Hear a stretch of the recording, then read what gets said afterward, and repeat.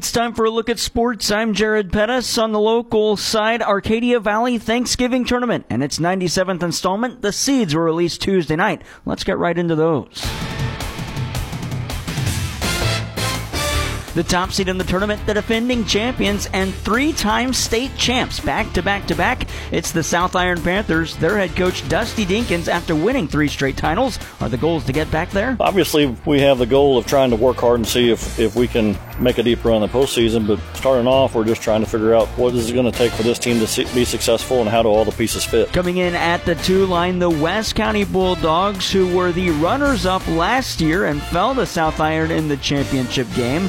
Their head coach is Chris LeBrier. He's excited about the group he's got as they get closer to the AV tournament in 2 weeks. They got a great attitude. They're coming in and working hard. We've got a good mix of older guys and some young guys that are going to contribute. So it's exciting, and it's a great way to start off with the Thanksgiving tournament.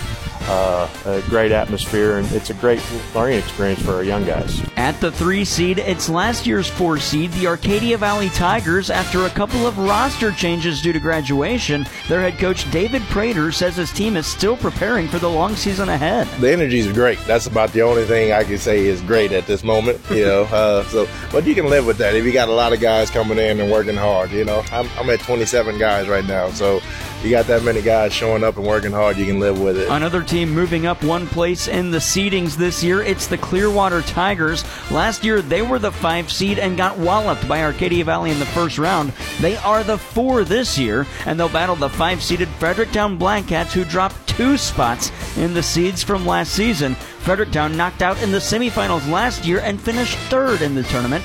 Blackcat head coach Joby Sykes says the roster looks different this year after key pieces graduated. We've had some guys that have been a part of our program for several years and well-known names, and those guys that have moved on, and so now it's an opportunity for some of the younger guys and some of those guys that may be taking a back seat for the last couple of years to kind of step out and shine and show what we got. So the excitement's in the air, and we can feel it, and we're ready to get going. The 6-seeded Ellington Whippets battle the 3-seed Arcadia Valley Tigers in round 1. And at the 7 line, the Bismarck Indians. They dropped 1 spot in seeds from last year, but they do have a new head coach, Brett Hale. He says they're ready for the season to begin. Practice has been going good, and we've got some, we're pretty senior heavy, so they've kind of been around, and they're excited to get going. This is always a fun tournament, so we're ready to get going. And rounding out the field, it's the 8-seeded Lesterville Bearcats going up against South Iron to start the tournament Monday, November 20th. 4:30 pregame, 5 o'clock opening tip on KFMO.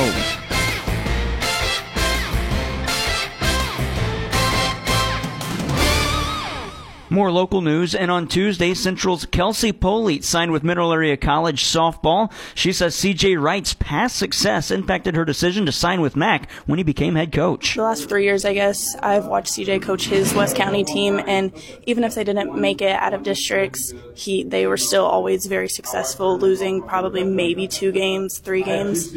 And then last year when he brought his team to state, that was just a big factor in that. And coming up today on the local side, Mineral Area College basketball.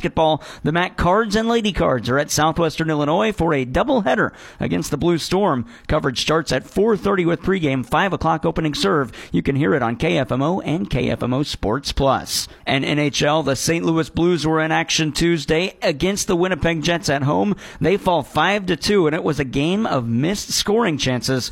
Here's many of those missed chances via the Blues Radio Network. Then from Falk near wing. Good play to Buchnevich. He's in on a break. He shoots and he fumbled the puck. Never got it away as he went to the forehand. Thomas behind the net to Buchnevich.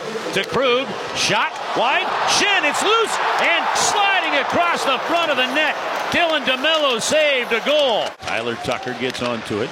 His pass was a bit of a hot one. Sundquist is going to get it back. Working with Blade as Sundquist shooting, and he hits the post.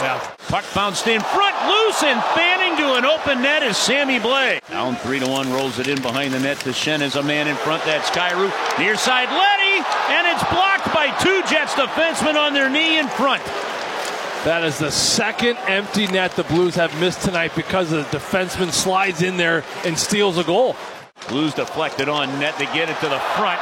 And again, that's blocked by Lowry before Shen could tap it in. And I think Braden Shen just didn't connect on an open net as well. I mean, the Blues have missed some unbelievable, not only chances, but I'm talking about open nets.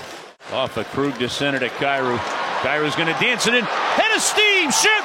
Rebound. Another open net. That one for Shin. And that one deflected wide of the goal. I have never seen anything quite like this. Unbelievable. I think it was actually a Jets defenseman that comes down and whacks Shen's stick as he now has a backdoor tap in off the Kyrou breakaway. Checked ahead. Kapanen to Toropchenko. Toropchenko to Kapanen, and the pass goes behind the goalie to the near side. Here's Sundqvist, rips it off the side of the net. Unreal chances and misses by the Blues tonight. Blues head coach Craig Berube says the game got away during the middle period. The second period, we needed more. We needed to come out with a real purpose in the second period, and, we didn't do that. To me, that's the difference in the game. Blues forward Pavel Buchnevich on the game of missed scoring chances. First and second, I think we got tons of chances, and a couple times, 3-4 times, I think it's stay in decrease and we doesn't finish it. But it's some games like that, and we got to figure out how to finish and hopefully get a better result. The Blues are off until Thursday. They'll host the Arizona Coyotes at Enterprise Center. 6:30 pregame on B104.3 for a 7 o'clock puck drop. NFL, the Kansas City Chiefs get this week off. They're back in action Monday, November 20th. Monday Night Football against the Philadelphia Eagles.